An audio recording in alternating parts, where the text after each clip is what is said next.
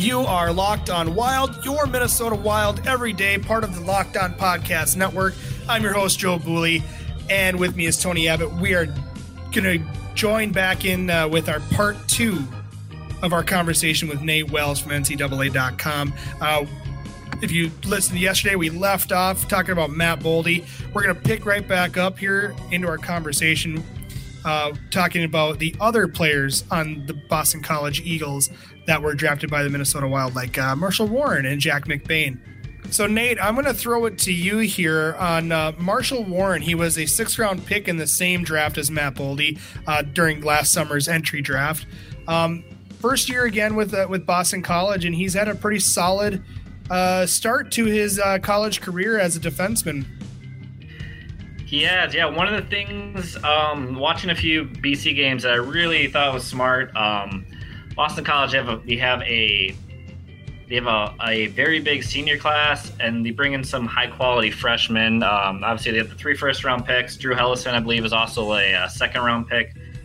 But they split up their D for a good portion, where you'd have put a freshman with the senior, and obviously Warren being one of the freshmen playing the senior. He's a player where he did contribute to the offense. He didn't have those the same responsibilities that Boldy did, or even Jack McBain, who the third Boston College player.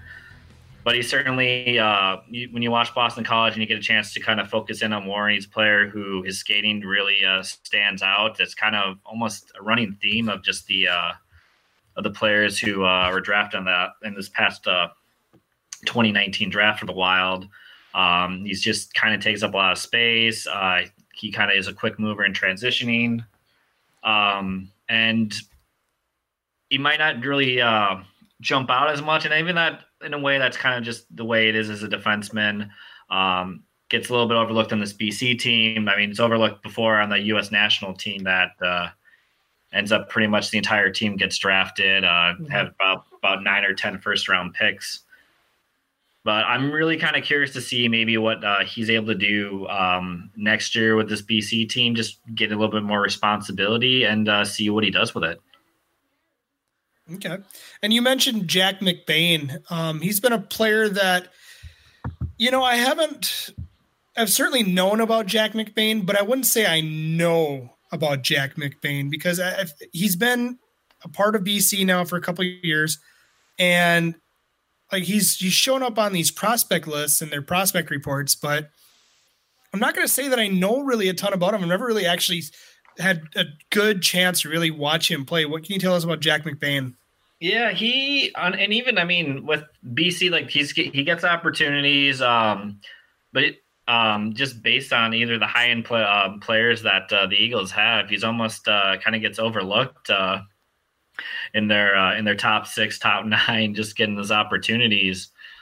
I tried playing him with a few different players. Obviously in BC, we talked about the freshman line in yesterday's episode. They still had Logan Hutsko. They got David Codden there. We got Julius Matilla. I think that's how you say it. But just they're a very talented team, and it's those opportunities don't come by as often. Maybe some you like. McBain's one of those players where he's able to contribute. You see enough of it where you think that maybe he's going to be turning a corner, and he hasn't really had. But every time you think that, it keeps continuing. There's not that consistency, at least from the games that I've seen of BC. But as the Eagles lose a few of those players who just mentioned, we'll kind of see what happens as he becomes an upperclassman, turns into one of the leaders on the BC team. It is interesting to think about what he might be, just because, as far as I understand, he has decent skills packed in a very projectable frame. Like he's a big kid. I think his skating might be like a little bit of an issue, but at the same time, even if you're not the greatest skater, at 6'3", 200 pounds, you should be there are other ways that can afford to make up for that, right? Yeah, there certainly are. There's a lot of ways you're going to contribute, and I'm not saying that he's not going he doesn't. There isn't places where he doesn't contribute because obviously he does. I mean, he put up over 20 points as a sophomore, which is no joking matter or anything. No, not at all. Yeah, so it's kind of, I guess sometimes it's easier to find your role on a team than others, and it's kind of a tough spot, I think, for more McBain with BC, just and especially this year's team more than others. With McBain though, what's his calling card? I mean, Tony mentioned his skating maybe not being upper echelon or anything, so I can't imagine he's a speedster at 6'3". Is he a bruiser? Is he a physical player? Is he kind of a power forward, camp in front of the net kind of guy? What's his game about? Yeah, he's not a speedy. Yeah, he's a big guy. He's kind of in that same level of he's able to set up. He sees the ice well. He sees the ice well. When he's on. I've seen a couple games where just he looked like he fit in and he was really helping out the Eagles. I've seen a couple where it just I barely noticed him, or I had to be reminded that yes, there are 3 Wild prospects on the team. And if he can see that consistency and just be a big winger or be a big center, who can kind of be that playmaker, it ends up being just a solid player in the Wild system. And putting that together, I guess that the key is just kind of putting that together. Okay.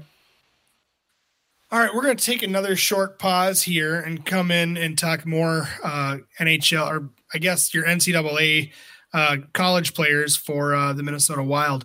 Again, with our special guest here, Nate Wells. You're listening to Locked On Wild. And welcome back here on Locked On Wild. Again, our special guest from NCAA.com is Nate Wells. A jack of all writers, I suppose, if you want to talk about. He's been pretty much everywhere, like you mentioned.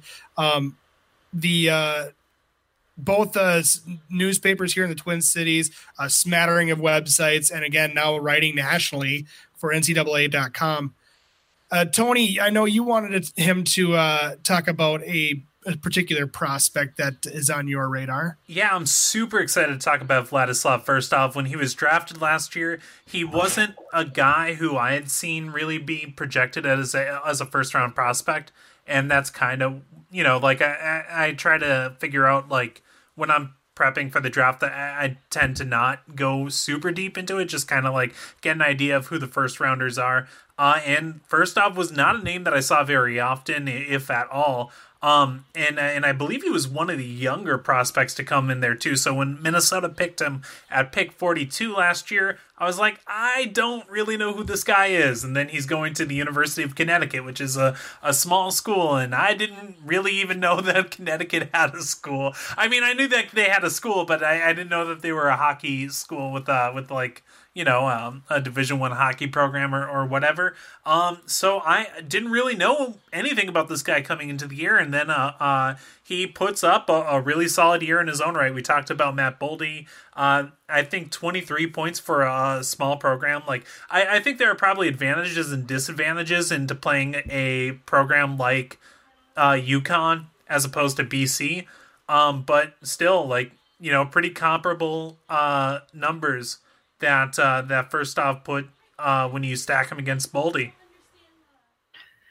Yeah, UConn. So I believe Firstov is the highest ever drafted pick for UConn in their history. That's probably going to be they'll probably be broken this year. They have a draft eligible defenseman named Jan Kuznetsov, who's going to either be late first, maybe early second.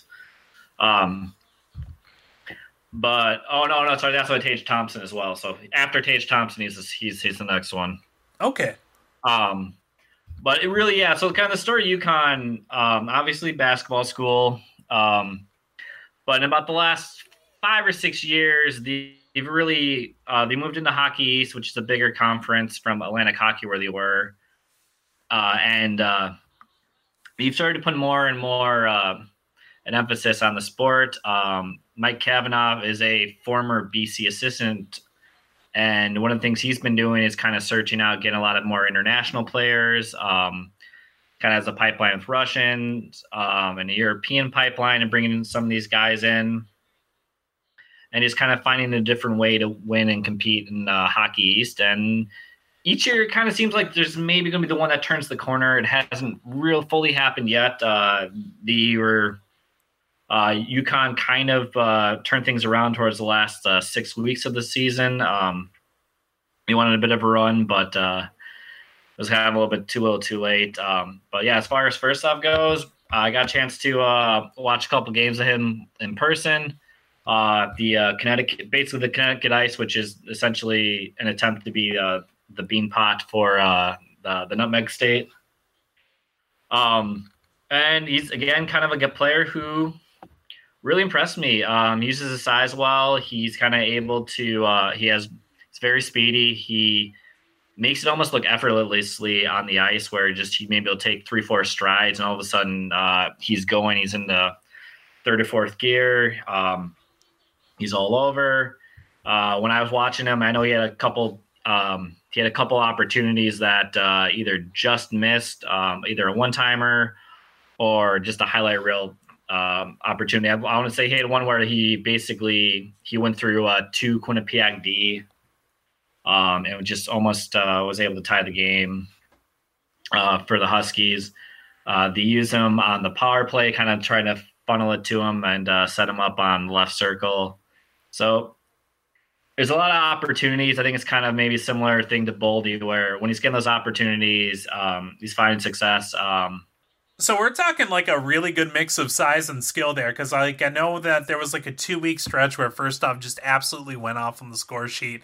And from what you were describing, that is a pretty exciting combination to have. And I think that that first off's emergence is here and putting himself on the map. At least a little bit to start. Like there's maybe more in terms of what he can do in his sophomore year, and then in terms of the recognition that he gets. But I think his emergence is kind of putting Minnesota's prospect system up on the map a little bit. Yeah, to kind of reach that next level of prospects, you either need to have quite a few first-round picks, or you need to be hitting on those second and third-round picks and have them develop and kind of reach that next level. And yeah, I almost feel like first off could really be that guy to kind of help them do it. Yeah, when he's on, he's really on. Kind of those multi-point games, or just a really solid weekend. Maybe to get that next level, reach that next level as a sophomore. And really, honestly, that might just be Connecticut as a team. It's just to really kind of find that consistency, turn some of those opportunities, especially those shots on goal that maybe are just going wide, or the power play that's maybe struggling. Just those shots that go wide, go in, and just maybe create those extra chance or two that pulls into something, and kind of just be more consistent as a sophomore. And I think for everyone who might be a little scarred by Kirill Kaprizov, right? The fact that he is in a smaller school has to be a real good sign for his chances of sticking around in North America. Yeah, he's in North America right now. He played in the USHL. It's a very different setup than someone who's playing in the KHL and has not come over to North America yet. I mean, that's always kind of the biggest question mark when you are drafting a Russian player. And I mean, it's already answered in first off's case. Speaking of Russians, here's a guy who's not Russian, but it sounds like it. Nikita Nesterenko of the Chilliwack Chiefs. He's going to be coming into was it BC next year? Yes. Okay. Winning now, just assume the Wild prospects at BC, but at this point, right? Yeah. If it's not a Minnesota school, it's probably BC. Obviously, you probably haven't watched too much of him because he's been with the BCHL, but He's a player that is going to be popping up here on the radar. Have you heard any rumblings about Nesterenko? I know that he was really thought of highly. He was originally committed to Brown, and he was kind of their big guy for next season. And kind of as is the case sometimes, those players open up their commitment and look around, and he ended up at BC with the rest of the Wild prospects. But yeah, it's kind of that guy who get a late round pick where you have that extra year of juniors, and in his case, it really paid off. I mean, he ended up having a 20-goal season in juniors, and I can't say I know too much about him. BCHL, but I know that he was really highly thought of, and he's still kind of a highly thought of guy going into BC. Well, he's a player then we'll have to ask you about next year after we finally get a really full season to kind of check him out.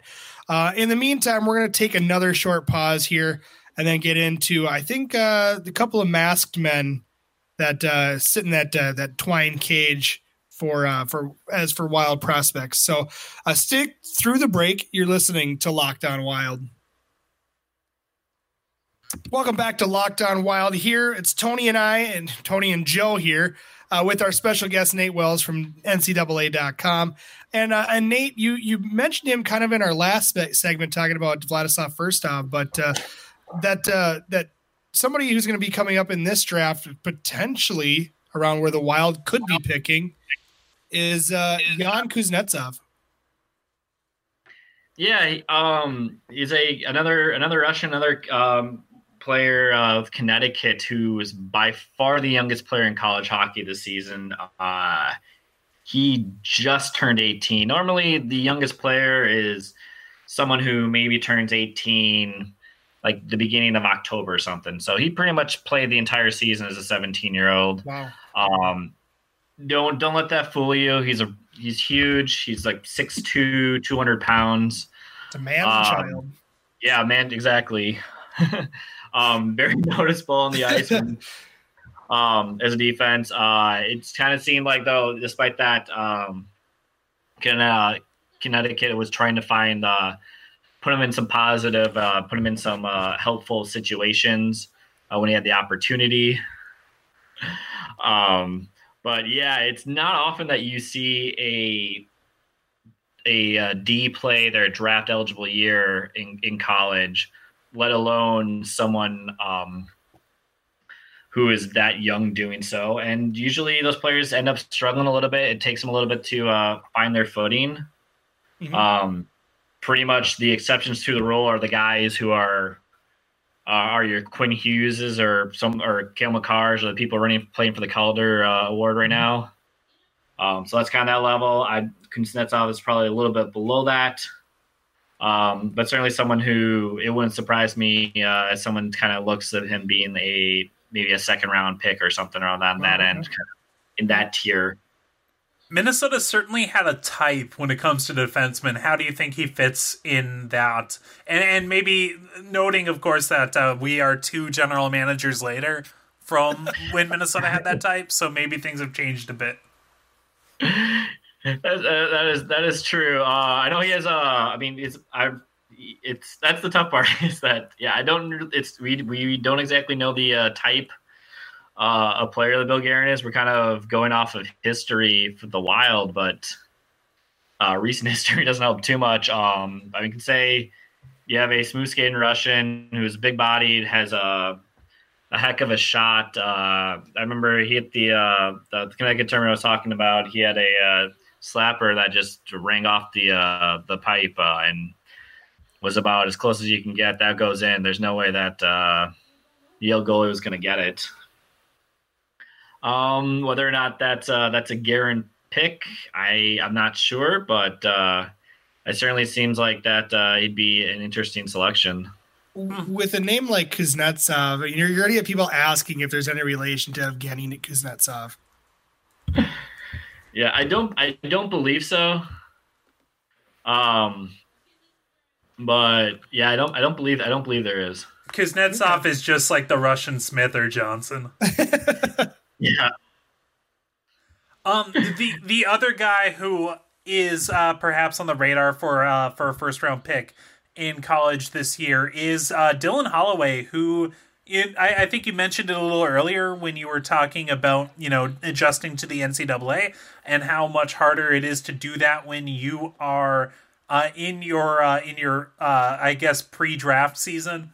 How it's exponentially harder to do that, but still, Holloway came out of this season with 17 points in 35 games, which is pretty respectable, and there are a lot of scouts who think pretty highly of him. There are, and a lot of it has to do with just the things he does on the ice that, again, kind of that Matt Boldy style of things that he does on the ice that you aren't noticing. Maybe they pop up in the scorer sheet. He's a very speedy guy.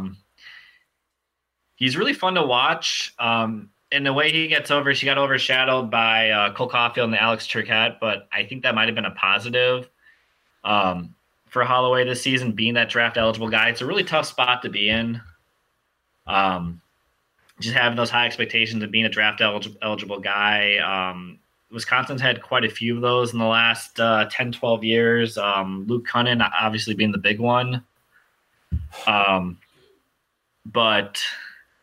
every time I'd watch Wisconsin, it seemed like he just improved throughout the year. I know maybe some people kind of feel like he'll be a first round pick, but it's kind of just as to where that will be is the question. But I would say don't let the numbers fool you, especially just kind of comparing it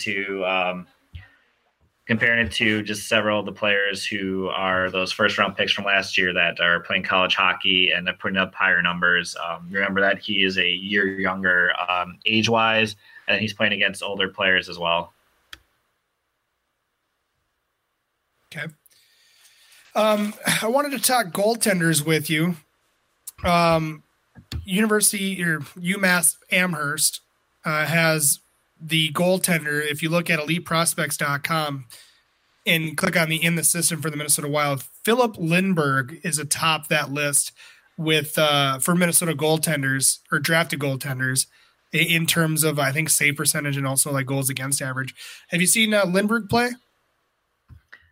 I have, yeah, with UMass. It's an interesting spot because UMass has two really good goaltenders in Lindbergh and Matt Murray, and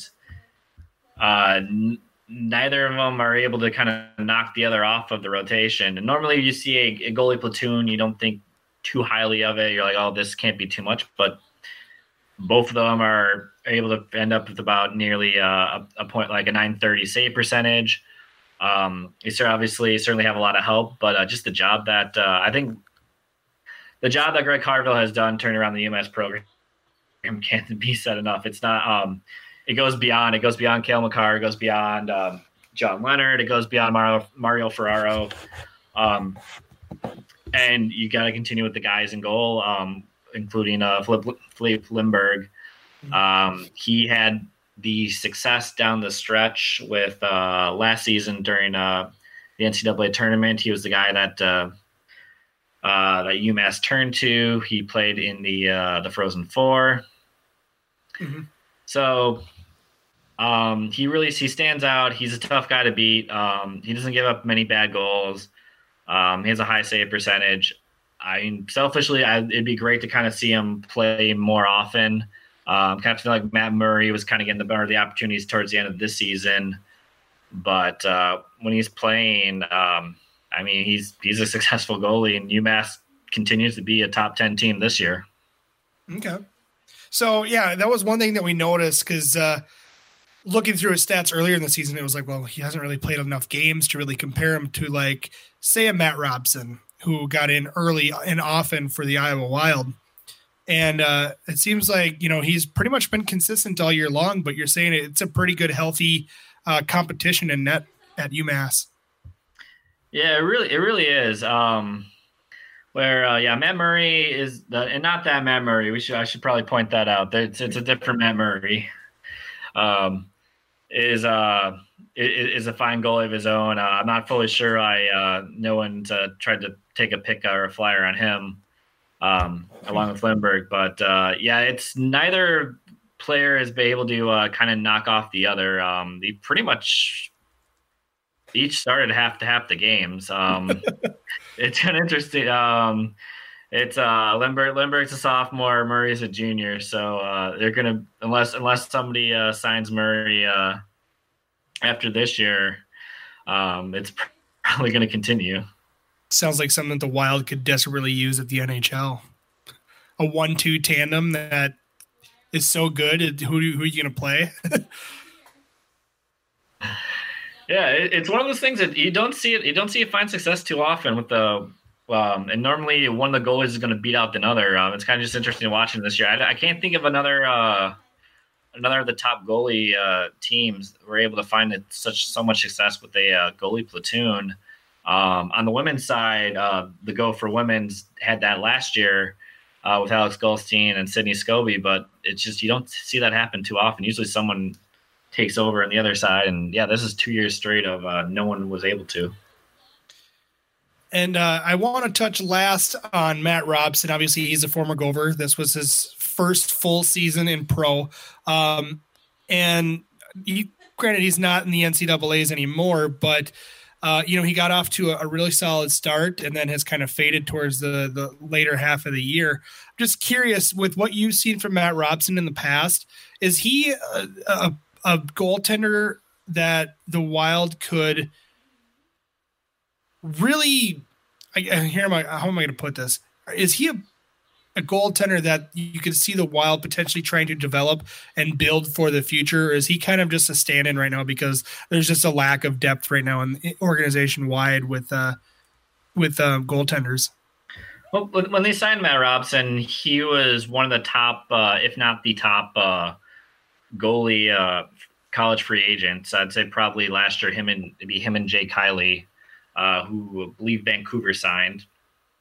So we're bringing a guy like that. You're thinking pretty highly of being able to have him come in and develop. And when he came in to sign, he was already 23, 24 years old. On the older side, Robson had basically he was a 20. He had a very successful year at Penticton and juniors as a 20-year-old. He had to sit out a little bit, essentially for signing an OHL contract. It's a long story. I wrote a really nice feature on Robson maybe like 4 years ago for the Pioneer Press. That kind of gets into it. He has a really interesting hit backstory. He played on a junior team in Toronto that had Connor McDavid, Dylan Strome, Josh Hosang, one or two other guys who are now NHLers, and just was kind of on that guy where he was on that track and then injuries kind of derailed him, and he got back on it, playing juniors and playing just having a solid career at Minnesota for a year and a half. So I would say I think that when you're bringing a guy like that, just kind of take a long way to getting there. When you're bringing in a guy like Robson, you're bringing him developed and kind of play a major role. It's also the it's tough to be that player, kind of adjust to the pros and being a college free agent. You don't have too much time to do that, and adjust to that pro schedule and the demands. But I mean, watching Robson play and seeing him around, he's very professional. He's a player who doesn't give up too many rebounds, is always in the right position, the right time. The Wild are kind of lucky to have a couple of those guys in the system. But yeah, for me, kind of just seeing that down the stretch, kind of following along a little bit. I was just wondering how much of it is also just kind of being that first year adjustment to the pros that you see so many players kind of have, especially just maybe hitting that wall once you're getting towards the back half of the season.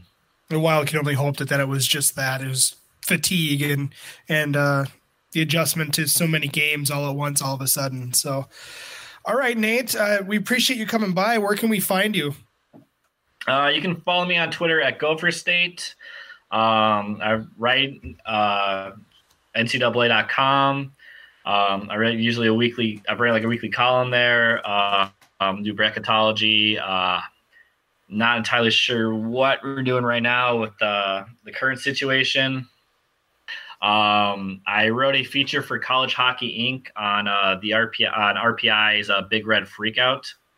That if you go to the College Hockey Inc.'s website, should be up.